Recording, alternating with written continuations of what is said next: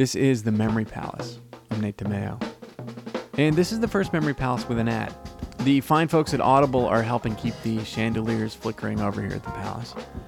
Audible's got 60,000 audio titles, and you can download one of them now for free if you go to audiblepodcasts.com/thememorypalace. And in honor of our first sponsored episode, we have a story about perhaps the most ridiculous radio pitchman of all time. He wasn't exactly pretending to be a doctor, at least not by the time he was famous. I mean, there was a while in 1906, 1907, when Dr. John R. Brinkley was just flat out lying about the doctor part in order to better sell some snake oil. And so he bought a phony diploma through the mail. And so he charged $25 to inject people with what he called the new electric medicine from Germany, which was actually just colored water. If you're shelling out to get water with food coloring shot into your arm, at some point that's on you. Well, in 1915, John Romulus Brinkley spent $100 in a year at the Eclectic Medical University of Kansas City, and he could finally look a man in the eye and tell him he was indeed a doctor. Which I'd imagine would be reassuring to a man who came into his office in Milford, Kansas, and handed over $750 for the privilege of having Dr. Brinkley cut him open and insert pieces of goat testicles right there next to his own equipment.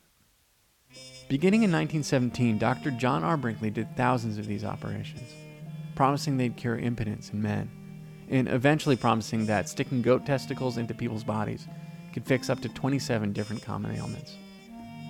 The operation, as you'd imagine, was incredibly painful.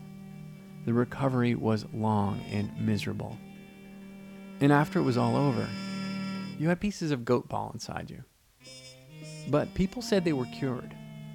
An editor at the LA Times set out to expose Dr. Brinkley as a quack.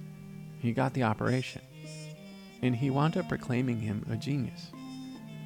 People were sick or flaccid, and they saw Dr. Brinkley, and they were better. It didn't matter that there was absolutely no evidence that this was anything other than the placebo effect. It didn't matter that the American Medical Association was calling him a charlatan. People were sick, and then they weren't. And Dr. Brinkley was in their homes every day and night, making sure they understood just how sick they really were.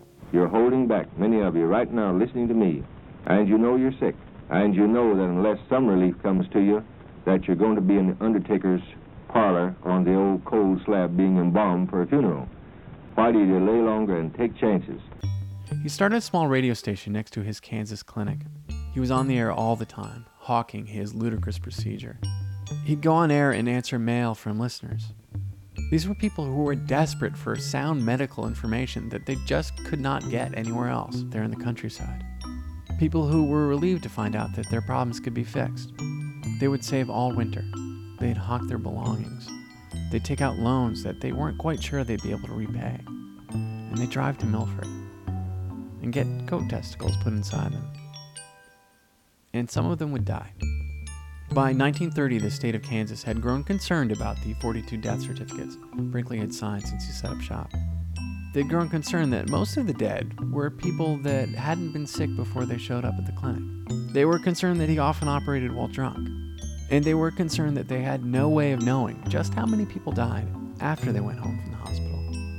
So the state medical board took his license away. And soon the federal government took his radio station away. So John R. Brinkley went to a place where none of that mattered. In 1931, Brinkley set up a news station just over the border in Mexico that would soon make him one of the most powerful people in America. Safely out of the reach of the men in Washington who wanted to bring him down, Brinkley's bogus claims blasted out at 1,000,000 watts. The station was so powerful that people living nearby heard it without even turning on the radio. The sound would shimmy up their bed springs, would vibrate in their skulls through their dental work. It was so powerful people heard it in every state in the country, and then they drove down to the border to get fixed by the famous doctor, who wasn't really a doctor anymore.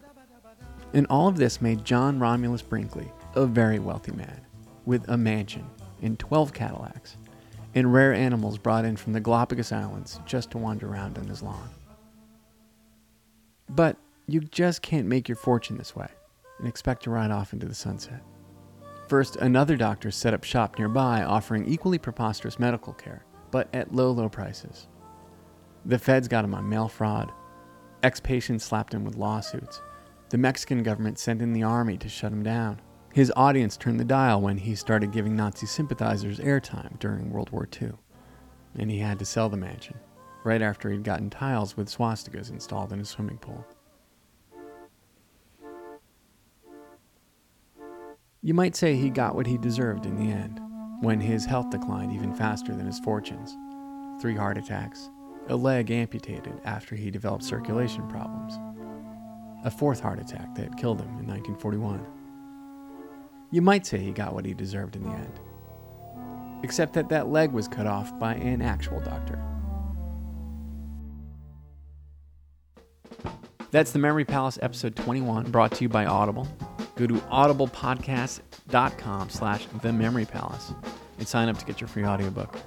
Seriously, go. It helps me out. And Audible is actually great. Incidentally, you can go there and spend just like a few bucks on a radio documentary I did a few years ago and learn more about Dr. Brinkley and his role in the rise of country music. It's called Hearing America, obligatory : a century of music on the radio, if you like that sort of thing. See you next time.